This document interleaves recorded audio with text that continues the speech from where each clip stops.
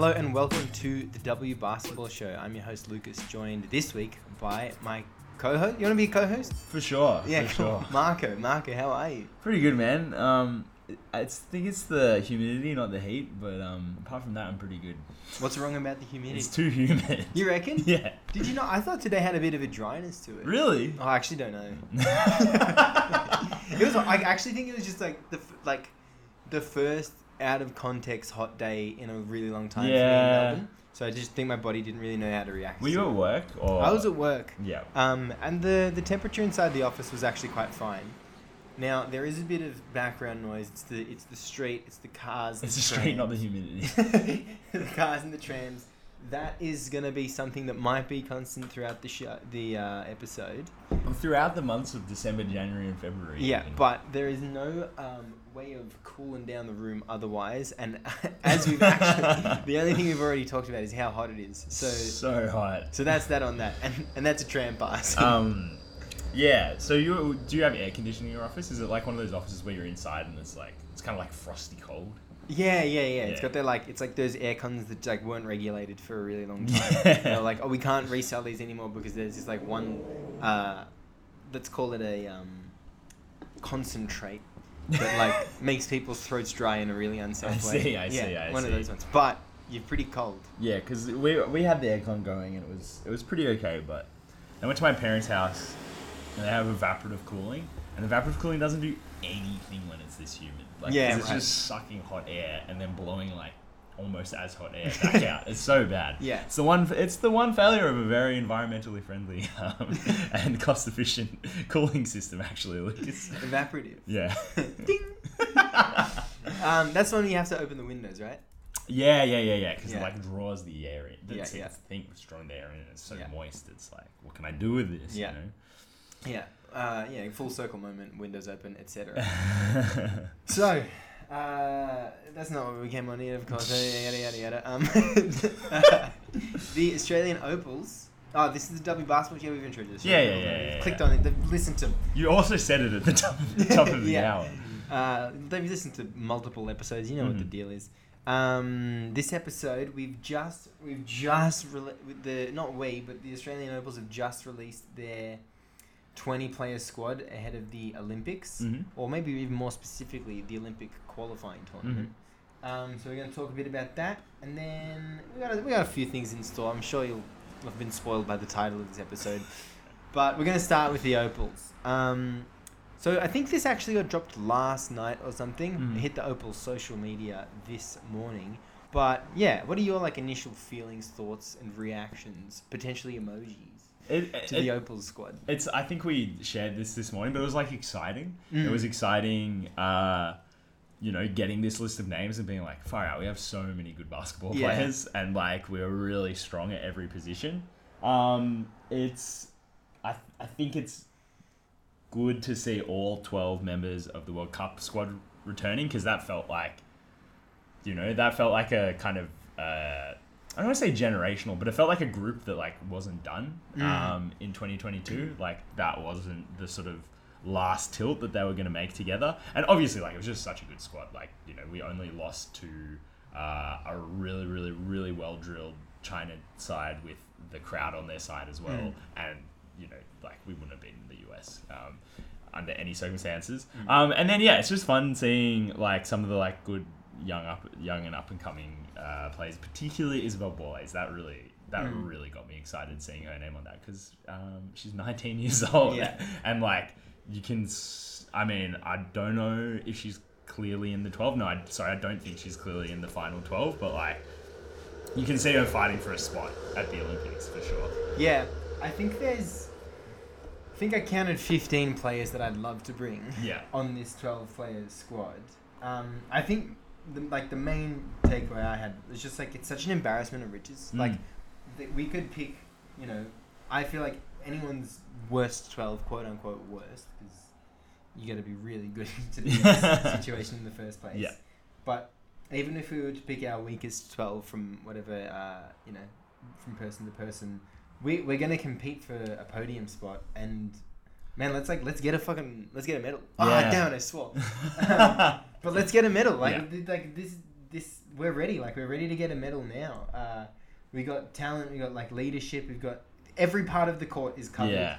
I think you said we've got depth in every position.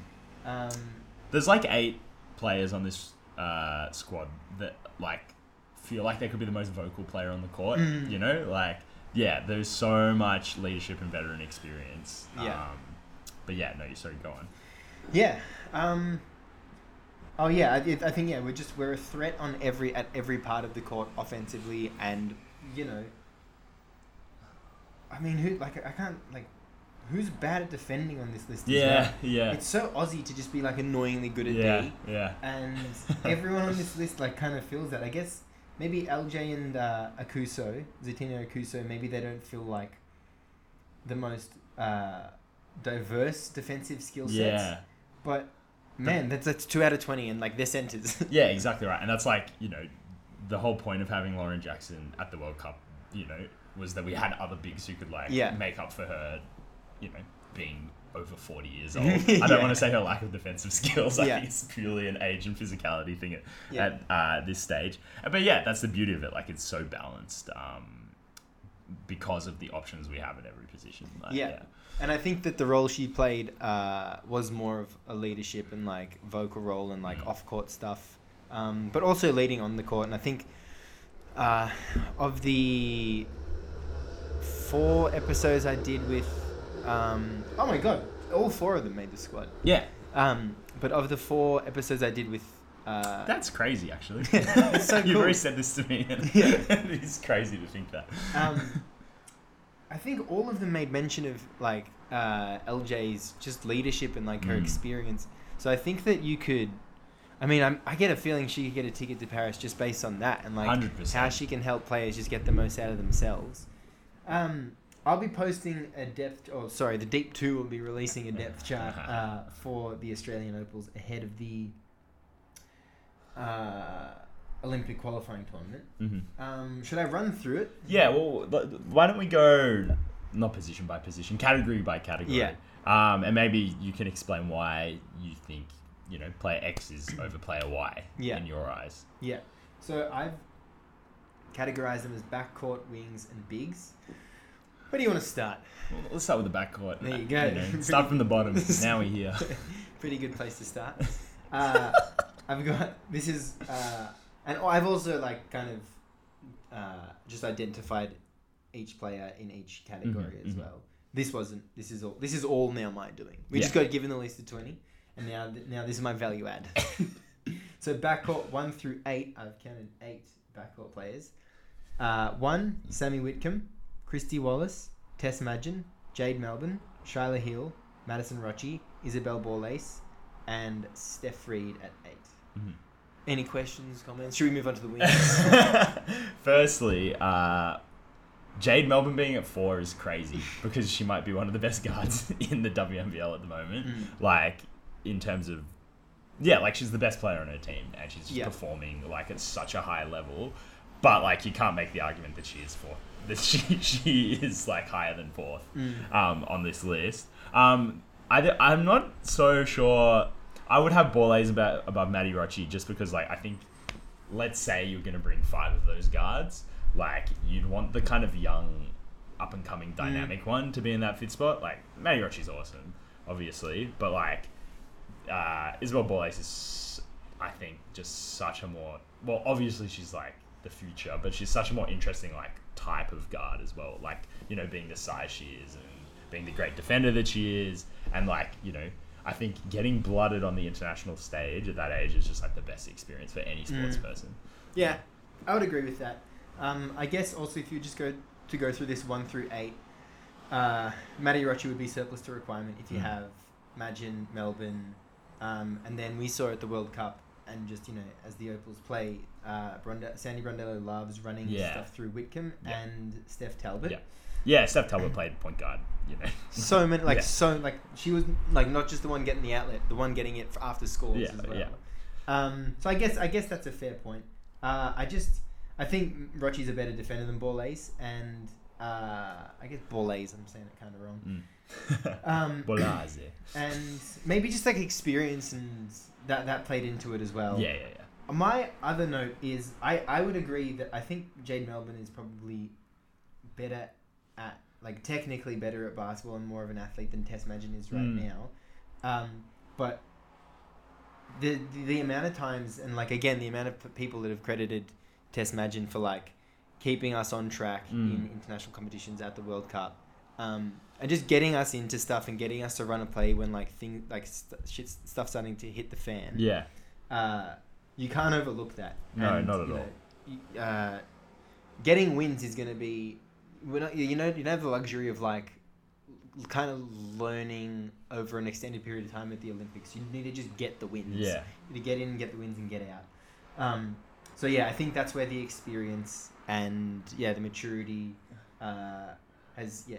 I think I have a very Australian tall poppy syndrome chip on my shoulder in this thinking where, like, you're so used to, like, I don't know, in, like, the soccer World Cup, you're like, oh, we're never going to win the thing, so you better bring a few of the young lads on to, like, get experience. Like, nah, you can just put 12 of the best basketball players in the world, like, on the squad and actually try and win the whole thing. Yeah. Like, which is where we are. Like, we're fully in that position.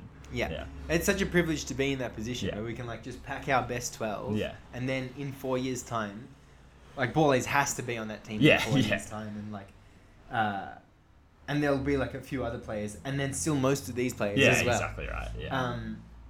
So I'm feeling pretty good about my list. How about your wings? On to the wings. You don't want to jump to the bigs and then go on to the wings.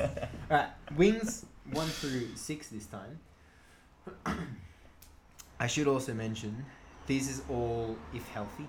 Yeah. I hate that, that's a thing you have to mention, but you got to mention it. 1, Beck Allen, Steph Talbot, Darcy Garvin, Alice Connect, Annalie Maley, and 6, Sarah Blitzarves.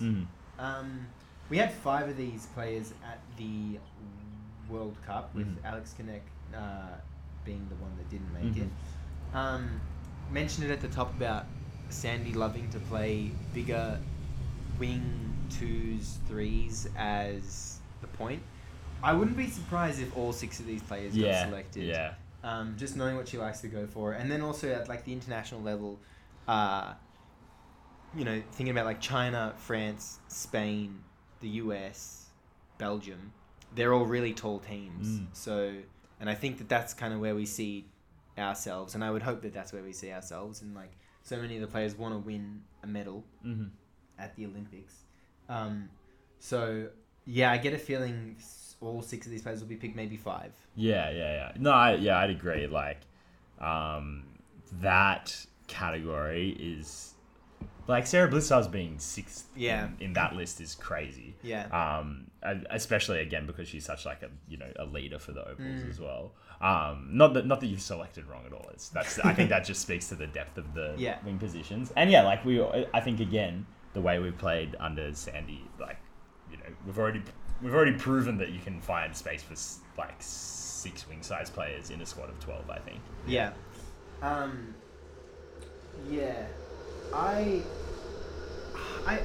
do hope that we bring maybe, like, one of Jade Melbourne or Maddie Rochi or Izzy Borlase just on. Yeah, also, like, just that, like, first time experience and just, like, having, like, someone whose role is to play purely as a point guard. Yeah. Even just as, like, insurance for if one of the more experienced guards goes down. Yeah. But I get a feeling we'll be seeing 5 or 6 of these players at the Olympics and even at the Olympic qualifying tournament. Yeah, and like you said, if Steph Talbot can step into playmaking duties, like, Annalie Maley, Beck Allen, both pretty solid in that category as well. Like, you might not need that guard depth if you're kind of confident in those other positions kind of contributing to that.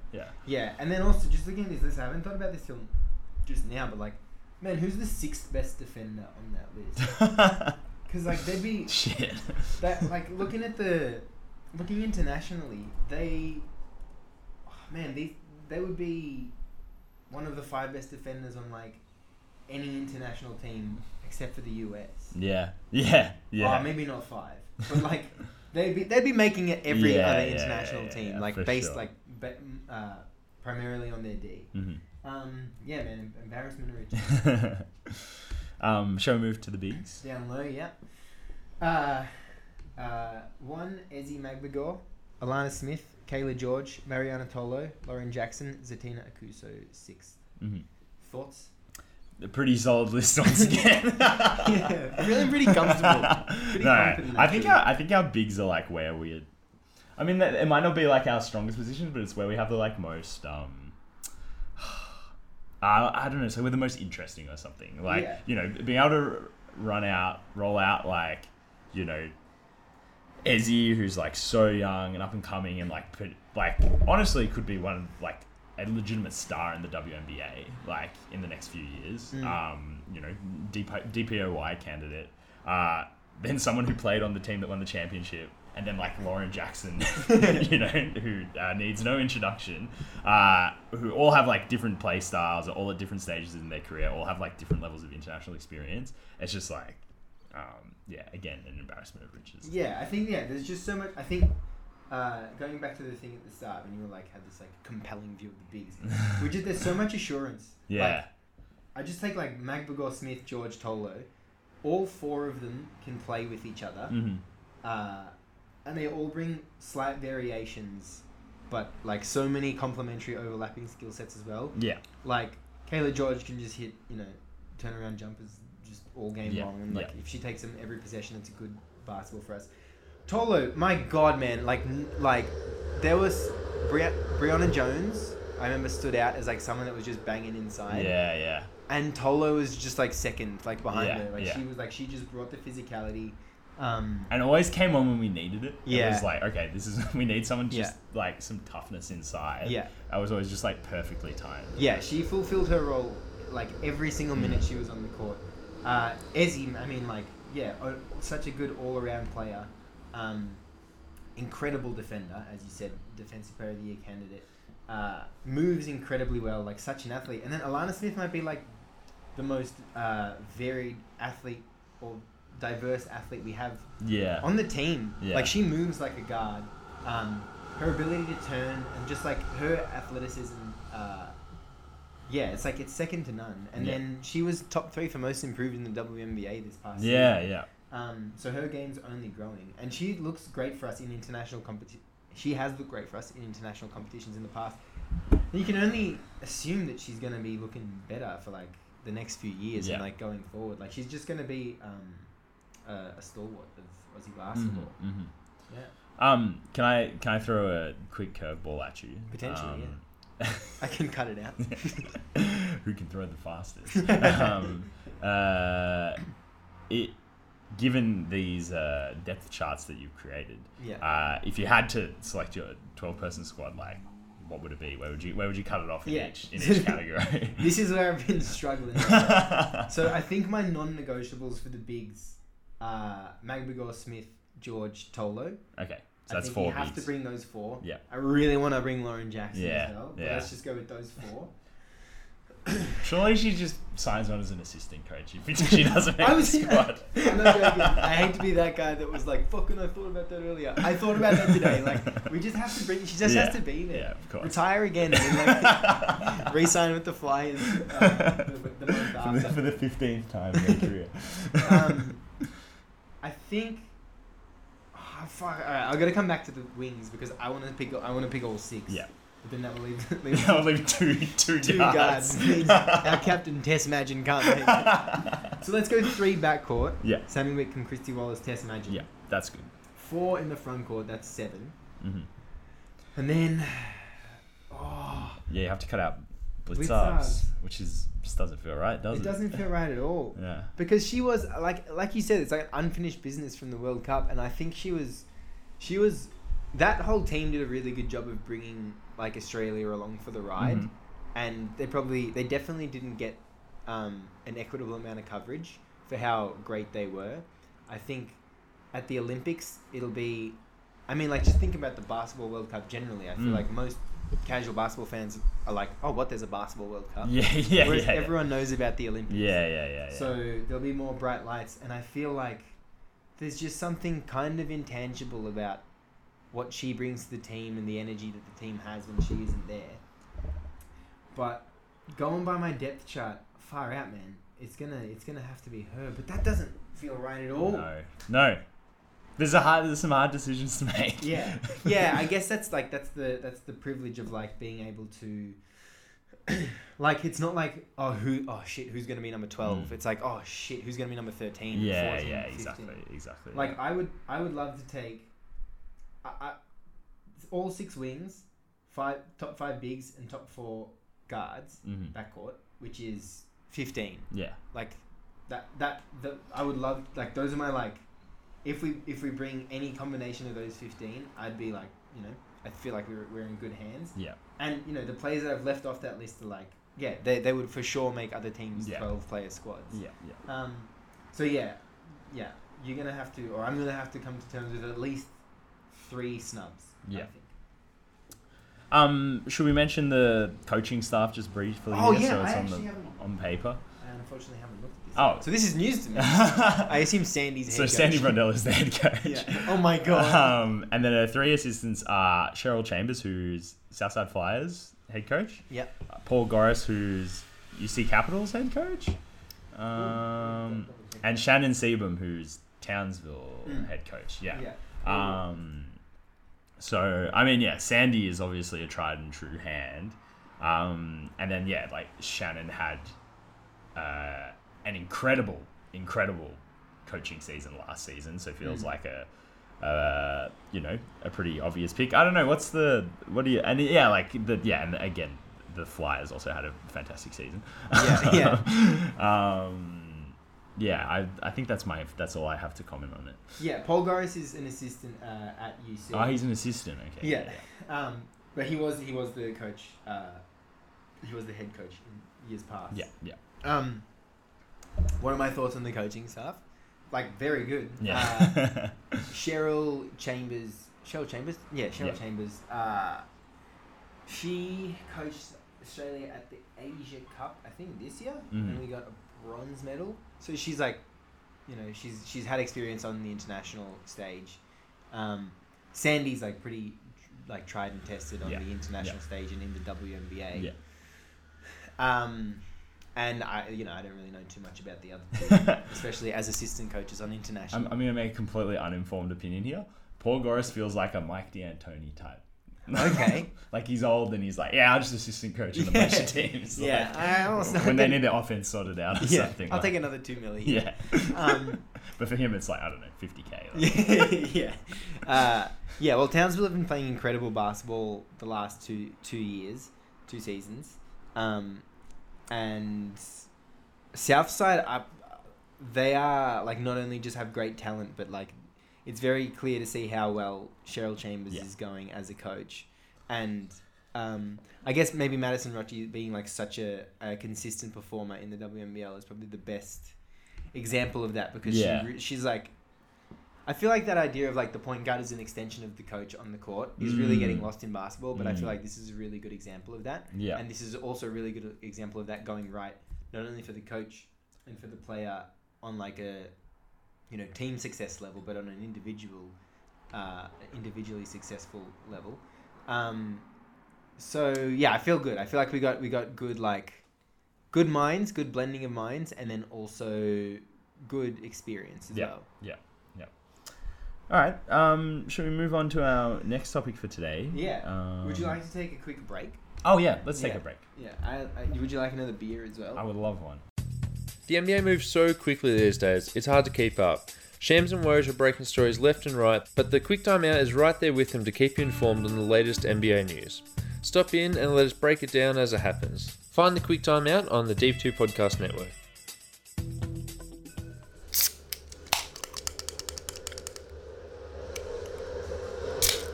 Oh god, that sprayed all over my computer. And that's the sound of a podcast restarting. Very weirdly good beer. And by weirdly good, I mean, I just feel like the branding... It's just the USA side, actually. Yeah, it's a gimmick beer as well. Well, so we're drinking a... Oh, yeah. We're drinking a Balta X Figueroa Mountain West Coast Pilsner, which is, I assume, a an iteration in a series of collaborations Bolter is doing with American breweries, which would give you pause for thought. It gave you pause for thought, in fact. Because Americans, let's say it with me, create the worst beers in the world. Exactly right. Yeah.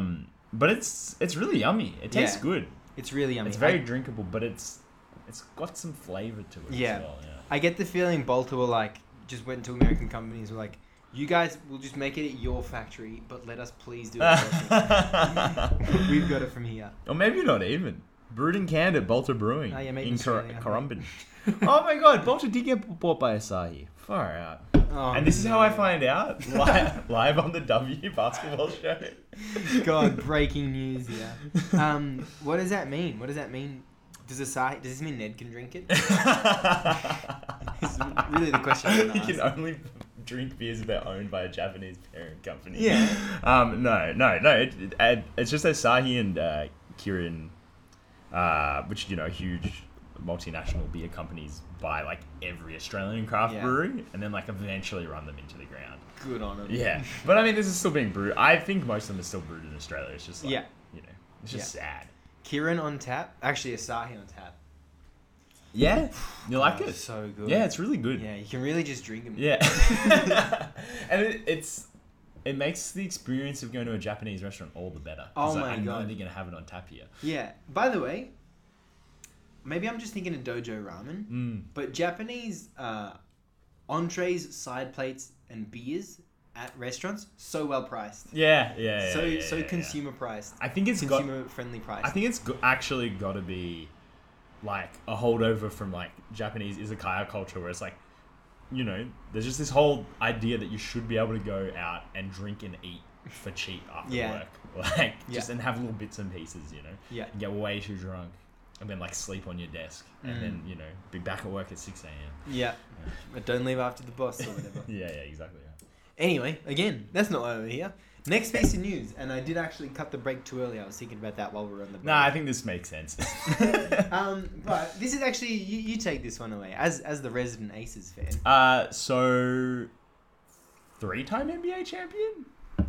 I mean, WNBA champion. If only there was a way to check this out. And WNBA Finals MVP Chelsea Gray, who's also a guard for the Las Vegas Aces, if you didn't know.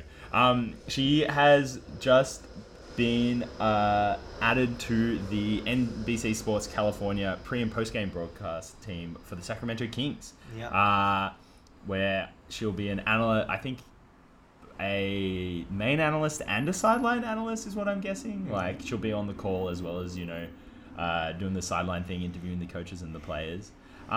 Which is just really cool because she's, I think, one of the foremost minds in the basketball world. Yeah, I would agree with that. How do you feel about this as an Aces fan? And then also, how do you feel about this as just a viewer? As an Aces fan, I don't know, it's really good. I think especially, in women's sport where there isn't as much money and, players' financial future isn't super secure, it's so good to see, someone you care about, and I genuinely care about her, securing, I guess, a career post-basketball. Also, she is just always insightful and charming and funny in any sort of Aces content, post-game interviews, Instagrams, things of that nature. And yeah, she's she's just such a smart player, and I think she's so good at verbalizing how she thinks about the game as well. And then I think it's just gonna be another good basketball mind whenever you watch I'm obviously going to listen to the Kings broadcast whenever I'm watching a Kings versus anyone game because of this. And I do think stuff like this also helps the visibility of the WNBA, even though she's going to be listened to by not one of the larger fan bases in the WNBA, but it's still, people hearing her on the broadcast is going to attract more people to the league, I think. Yeah. I think as a long time NBA viewer now, I feel like I'm a long time NBA viewer. 100%. What's a long time NBA viewer? Well, 2+ years. 13 years old. Yeah. How you've been watching for like 15 years or something? I've probably had League Pass or League Pass adjacent for 10 years. Yeah. But then also, and then like an extra 6 years of like Foxtel and Foxtel adjacent. Mm-hmm. No, even longer. Oh yeah. I mean, yeah. I don't know why I'm. I don't know why I'm. We can go to facebook.com and find No. I'm just saying you've been talking about basketball on the internet for like 12 years. That's true. Okay, so what I was gonna say is I feel like my basketball viewing experience over the like last 2 to 6 years, like that window, 2 years ago to 6 years ago, just like I just don't feel like we had the best broadcast in terms of like basketball people in basketball, you know, in commentating and analyst positions.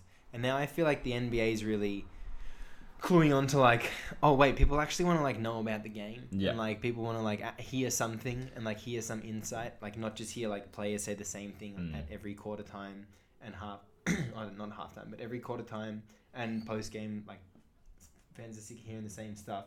And I feel like Chelsea Gray is just one of the best people to bring in, maybe the best person in the world to bring in for that. Because like, as you said, like not only is she just this incredible basketball mind, like the amount of times you as a viewer can now telegraph when she's going to make that like full court or half court no look pass on the fast break. And it's like this inside joke she has with you as a viewer. And no one else on the court knows what's going to happen except the player cutting. The other team has no clue. And then she just makes that pass. Not only is like someone with that IQ, but then, someone with the charisma and like the personality that she has. Great hire for the Kings. She covered a game today. Yeah. That we both obviously missed. But I mean, and also like I just feel like it fits the Kings as well. Just like this up and coming team that has like that's just become one of the best shows in basketball. Yeah. I'm really good at tapping into like what I guess the newer NBA audience is interested in. Yeah. And I mean the sort of positive stuff, like the theater and like the good nature and not all that. Man, I mean this might be a rude thing to say, but like that kind of Kobe era, like hard nosed, like everything's serious, Mamba mentality of basketball. I think like, you know, the Kings are much better at tapping into that. Like, look, they're the best at what they're doing, but also like they are kind of having fun and like they're friends and they're friendly with each other instead of being like, nah, no fucking friends in the league. Yeah. Like, I don't know. That's what the Kings embody for me at the moment. Yeah. Yeah. I like light the beam. Yeah. Like that could have so easily gone wrong. Yeah. 100%. That like if they hadn't won like 50 games last season as well. Yeah. But also like if you were to give like and like the Kings, I feel like were the first social media team that was really posting like gags on the internet. Yeah. Like post game and stuff. So they've always been good at that, but like they had to be in the boardroom or whatever room in the front office before the start of last season, and like it would have been months of planning. But I feel like the gist of Light the Beam was like some fucking old white guy coming in and being like, "Can someone make a meme for us?" And like you give that to any other sporting team in the league, it just goes wrong nearly every time. But the Kings nailed it. Yeah. And they're just like, I feel like the idea of the team, like the personality of the team, isn't just the players. It's like it's the whole organization, and it like bleeds into the broadcast as well. Yeah. So cool, great time to be a Kings fan. Yeah, 100%. Unfortunately, we don't know any of them. I think just one more thing, building on what you were saying about like what fans want to hear when they're listening to the broadcast. When you listen to like some of those older, you know, I don't know, like Reggie Miller comes to mind. Like whenever like their partner, you know, their like professional media co-host, co-broadcaster, like refers to them, it's always like over like some like, you know, I don't know, like how would have you reacted to this situation in the NBA? And it's never like actually about the play. It's never like, like how did you approach like spot up threes, or like how did you how did you shoot when you were going left, or like stuff like that. It's always like, man, back in my day we never would have done that. Like, yeah. And then like when you listen to, say, I don't know, someone like JJ Redick, who like I am loath to compliment sometimes because of my personal feelings about it. But like when you listen to him on a broadcast, like his broadcast partner, often Ryan Rocco, will be like, okay, like what was it like, when a team like, was running a zone against you, or like what was it like when you had to do this, and then he like explains it and you're like, oh fuck, that's like really interesting to hear someone who did that 2,000 times while it's happening in front of your eyes explain like why they're doing it and what it's like to do it. Whereas I think there's just this thing where for a long time where it's like, no, and it's the same in other sports, where it's like the only thing that these extremely experienced players were telling you about was like the kind of like culture of being on the court, or like the atmosphere of being on the court. And it's like, no, I actually want to know how you played basketball. I feel like, again, a hard person to compliment, maybe the least complimentable person in the NBA, but Doc Rivers, on his first broadcast, how everyone's like, no one plays D in the NBA anymore. Just like within 3 or 4 minutes of his first broadcast, Doc Rivers was like, now we have all these inflated scores because teams are playing a lot faster. There's not actually no defense being played, so just don't get misguided. And it just completely like nullified like half of people's arguments about the NBA. Just so simply as well, and it was like, oh, it really is that easy. It's so easy to explain. He's been a surprising breath of fresh air. Genuinely. It sounds. Even though he sounds like he needs a breath of fresh air. Also, Ryan Rocco, JJ Redick, Richard Jefferson, they had a game one time. I'm sure they've had a couple, but I remember just being like, I have to watch this. Not even just for the basketball. So it's such a good combination. Like, Ryan Rocco, I think he gets what people want to listen to. And then like RJ and JJ. I think they're the perfect... RJJJ. RJJJ. RJ. Oh, snap. RJJJ. Triple R, Triple J. Like... Come back after that. I think they both know how to balance that, like, ribbing each other a little bit while actually, like, doing a good job commentating the game. Congrats, Chelsea Gray. I'm excited to watch Kings games, and also I'm excited to watch the Aces next year. Is she under contract? I think so, yeah. Okay, well, hopefully for you.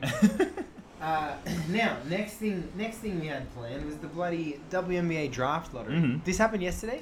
I think it happened yesterday, yeah. No, it happened yesterday, yeah. All of these things happened yesterday? Yeah.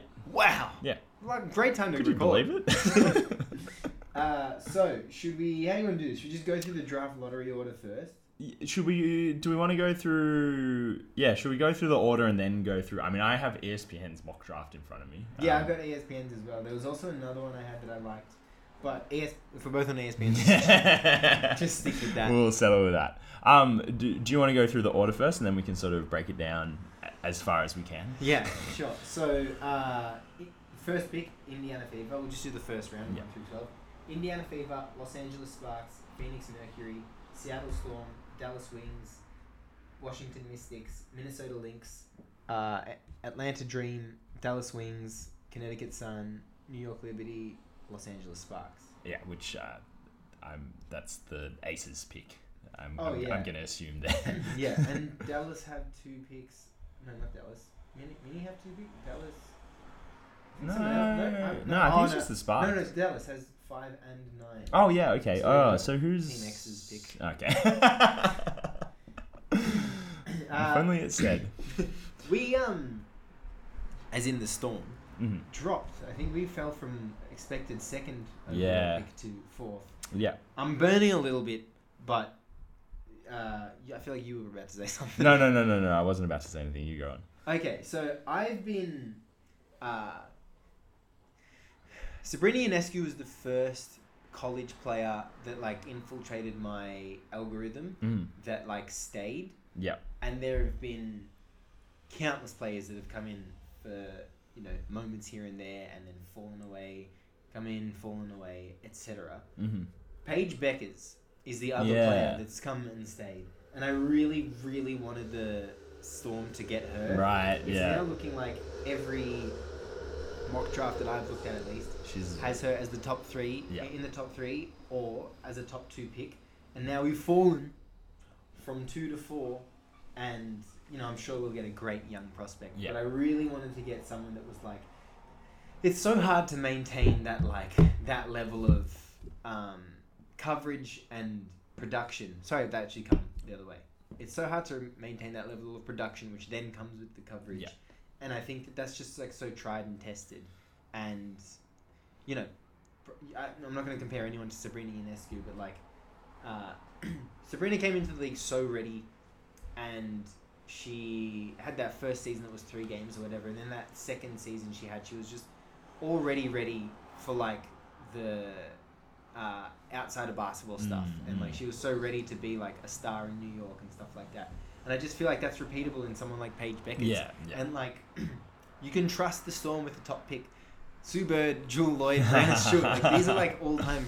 Maybe not Jewel Lloyd's an all-time great, but like she could be. But the organization develops these players really well, and I was just hoping that we get we'd either stay at the second or maybe drop to the third.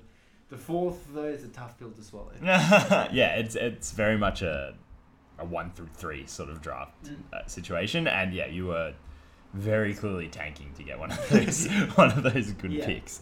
I'm just gonna jump in and say that 5th pick that the Dallas Wings has is from Chicago.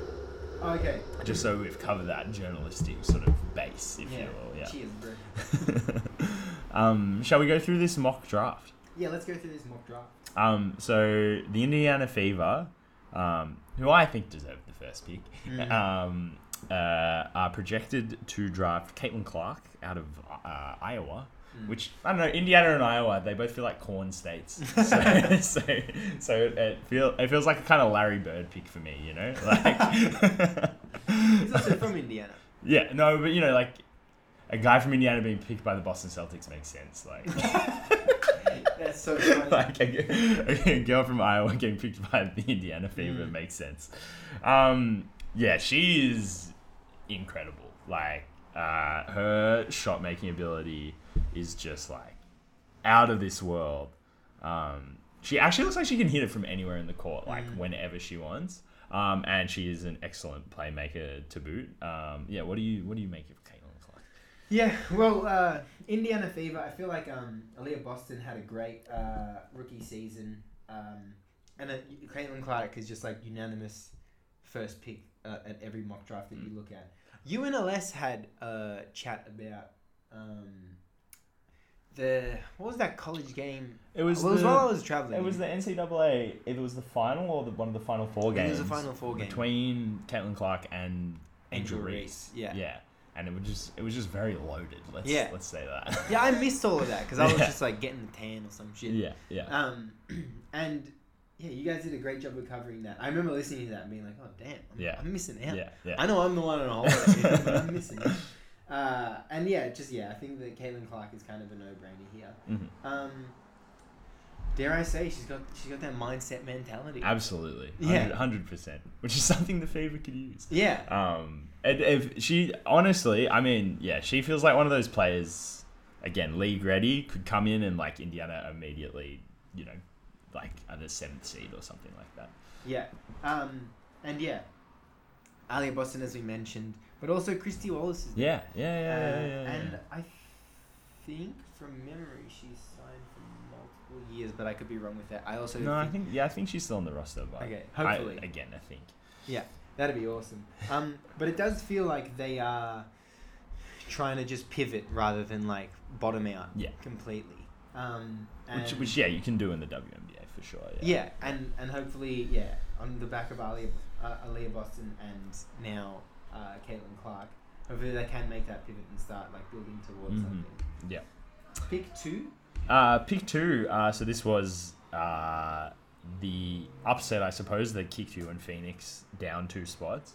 The Los Angeles Sparks, who was it a season ago or 2 seasons ago? It looked like they were really swinging to be like the 3rd best team in the WNBA. Yeah, like, I thought they were going to be great last season as well. Yeah, like they made really big signings on sort of building on a already, strong team. I think like, they also sort of took advantage on teams that wanted to like step back a little bit as well. Like, what were the trades they made? In the last off-season, they added Steph Talbot, Azurá Stevens. Who I'm just trying to check out now, but Steph Talbot, Jasmine Thomas. The Diarca Hamby situation as well. So they added like battle-tested players. And like former All-Stars and stuff. Yeah. But they had a bad season the season prior, and I feel like you could attribute that to health. But then last season, I think it was the same deal as well. I think you could attribute it to health as well. Yeah. So I think it's a boon for them. Like very, very, very, not lucky, but like I think this sort of changes their trajectory a lot. So projected at 2 is Cameron Brink, who's a power forward out of Stanford. She's 6'4". Seeing here, she is averaging 11 rebounds and 3.3 blocks, so that's pretty good. Yeah, good numbers if you can get them. Yeah, even as a team that's like in the lottery or finished so close to the bottom and could end up as a team that got the 2nd overall pick, they could really just pick best player available. Yeah. Still due to just like how many players they have in each position. I personally don't know. I don't watch college sports at all. But she's got great numbers.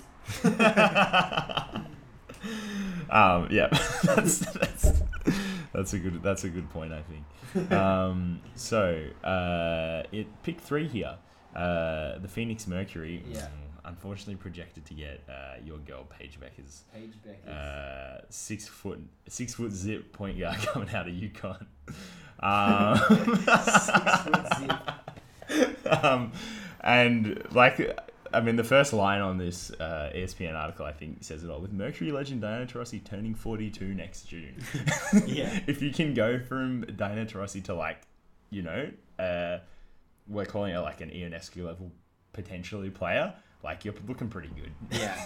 Someone to just steady the ship or like learn from Taurasi and then just ride out. Oh, how good would that be? Being like a complete dominant player in college sports, and then Diana Taurasi is your like backup point guard for your first season in the WNBA. Yeah. I don't know if surely Taurasi starts. Or vice versa. Or like side by side. Yeah. That also means Diana Taurasi would have started her college career before Beckers was born. Fucking hell. Crazy. That is crazy. She was a UConn legend by the time Beckers was born. Yeah.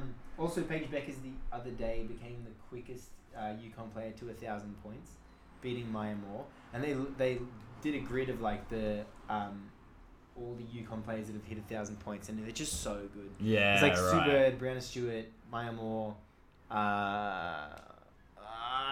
were 9 of them, and I'm missing out on however many I'm missing out. Wow. Yeah. So next we got the Storm, Camila Kundo. So I can't say I know too much about her, but it's just it's not getting easier. No. It's not getting easier to be the 4th. Again, well, a 6'7" center is pretty nice. Yeah, it would be nice. A pretty nice player to have. I feel like we never have like the big bigs. Yeah. Moving down the list, maybe we should go pick by pick. Yeah. Nadia Poch from Australia and playing for Cheryl Chambers' Southside Flyers. Also, another player I really expected to make the 20-player squad for the Opals, and then also another player that like just speaks to how good we are right now. Yeah. But she's not even making the 20-player squad. She's projected to go in the first round. I saw one mock draft put her at 5 with Dallas, and the ESPN one has her at 7 with the Minnesota Lynx. Yeah. And she would be a great fit on both of those teams. I actually love the idea of her in Dallas with like Isabella Harrison and Satu Sabali. Just like put out these like huge wings with like heaps of length. And I mean, you could even play one of them or make that the front court and just like run all game. Yeah. But it's cool to see. I feel like last year she was very raw in the WNBL, and she's still like 19. Yeah. But even her like year from last year to this year jump in the WNBL has been huge, and she's just like brought a level of consistency to every performance, and it's kind of rewarding her. And Southside have Mercedes Russell, Lauren Jackson, these like great bigs. Yeah. And then we've talked about them a little bit on this show, but then like Maddie Rocci in the backcourt, Beck Cole in the backcourt, and Poch is just the perfect complementary piece to all of them, and she shows it in like cutting, shooting. There's so much space created on the court, and I feel like the rest of the players are kind of like in their roles, and Poch is kind of the only one that's like, I guess I'm still kind of making my game. So she just like carves her way all around the court, and it's just like it's awesome to see her development. But yeah, where would you like to see her picked? Let's have a look. Yeah, I like that wing suggestion. I don't know, would the Storm jump up that far to get her, or is there sort of more pedigree higher up the draft? I think like the Lynx as well, like, you know, I think they probably need like, you know, a really solid wing player. But yeah, I mean, it's just exciting seeing Australian that high up the board. Absolutely, like a first round pick for an Aussie. So it's like it's always exciting. Yeah. Yeah, I also like the Lynx pick. Yeah. The Lynx fit, because I feel like they did lack that like just pure wing. They always had like, I feel like they always had a 2 or a 3 playing the 3 or the 4. But like a 2 that had been converted to a 3 rather than a 4. Yeah. And also I like their big depth now with like Dorka Uhas having such a good playoffs. And actually, while we're here, you can find an article I wrote about the Dallas Wings. Hey. On the deep2.com. Yes, that's just the deep2.com. It's that actually that simple. It's actually that simple. Which I can't believe. Yeah. Yeah. Is there anyone else of note in this first round for you? Maybe the next pick down. Yeah. We should talk about Angel Reese because, you know, just because she just hit the griddy with she just hit the griddy with Ja Morant. She said yes. No, but she's a really fun player. Like, you know, I suppose all the social media stuff aside, like she is a really exciting. I do feel like having her go 8th, I feel like she would be like a really good compliment to Ryan Howard. Like, you know, true. Like a good dynamic big to partner with her. But like, you know, I think like playing her with Ryan would also kind of like paper up maybe her own like shot creation, like the lack in her own shot creation and her own shooting and stuff like that. Like, you know, she can just sort of hammer inside a lot more, and like, yeah, her defense is incredible, which I think the Dream could really use as well. Yeah. Also, Shane Parker had a great season. Ari McDonald, who's been just killing it for the Perth Lynx this season. Also a bloody Atlanta, a dreamer. Yeah. A dream of Atlanta. They should be a good team over the next few years. Yeah. Oh my god, and Naz Hillman, of the Melbourne Boom. Hey, yeah. But yeah, I feel like Ryan Howard was the first pick, not last year's draft, but the draft before. And as soon as they realized she was good, they were just like, all right, let's go. Yeah. So, yeah. I feel like Angel Reese is like, from what I've gathered, I missed that Final Four and like the... Was it March Madness? It would have been March Madness. It had to be March Madness. Yeah.